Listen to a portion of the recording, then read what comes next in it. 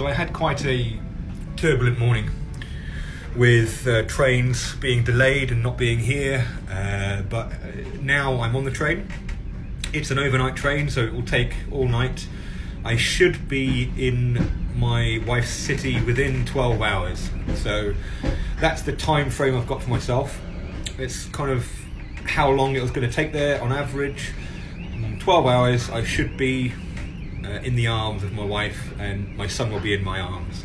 So not long left, just the rest of the evening on this train, and then the night time, and then tomorrow morning into the afternoon. So my journey's not over yet.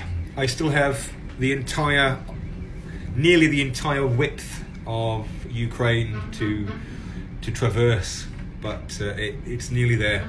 It's nearly time for family time.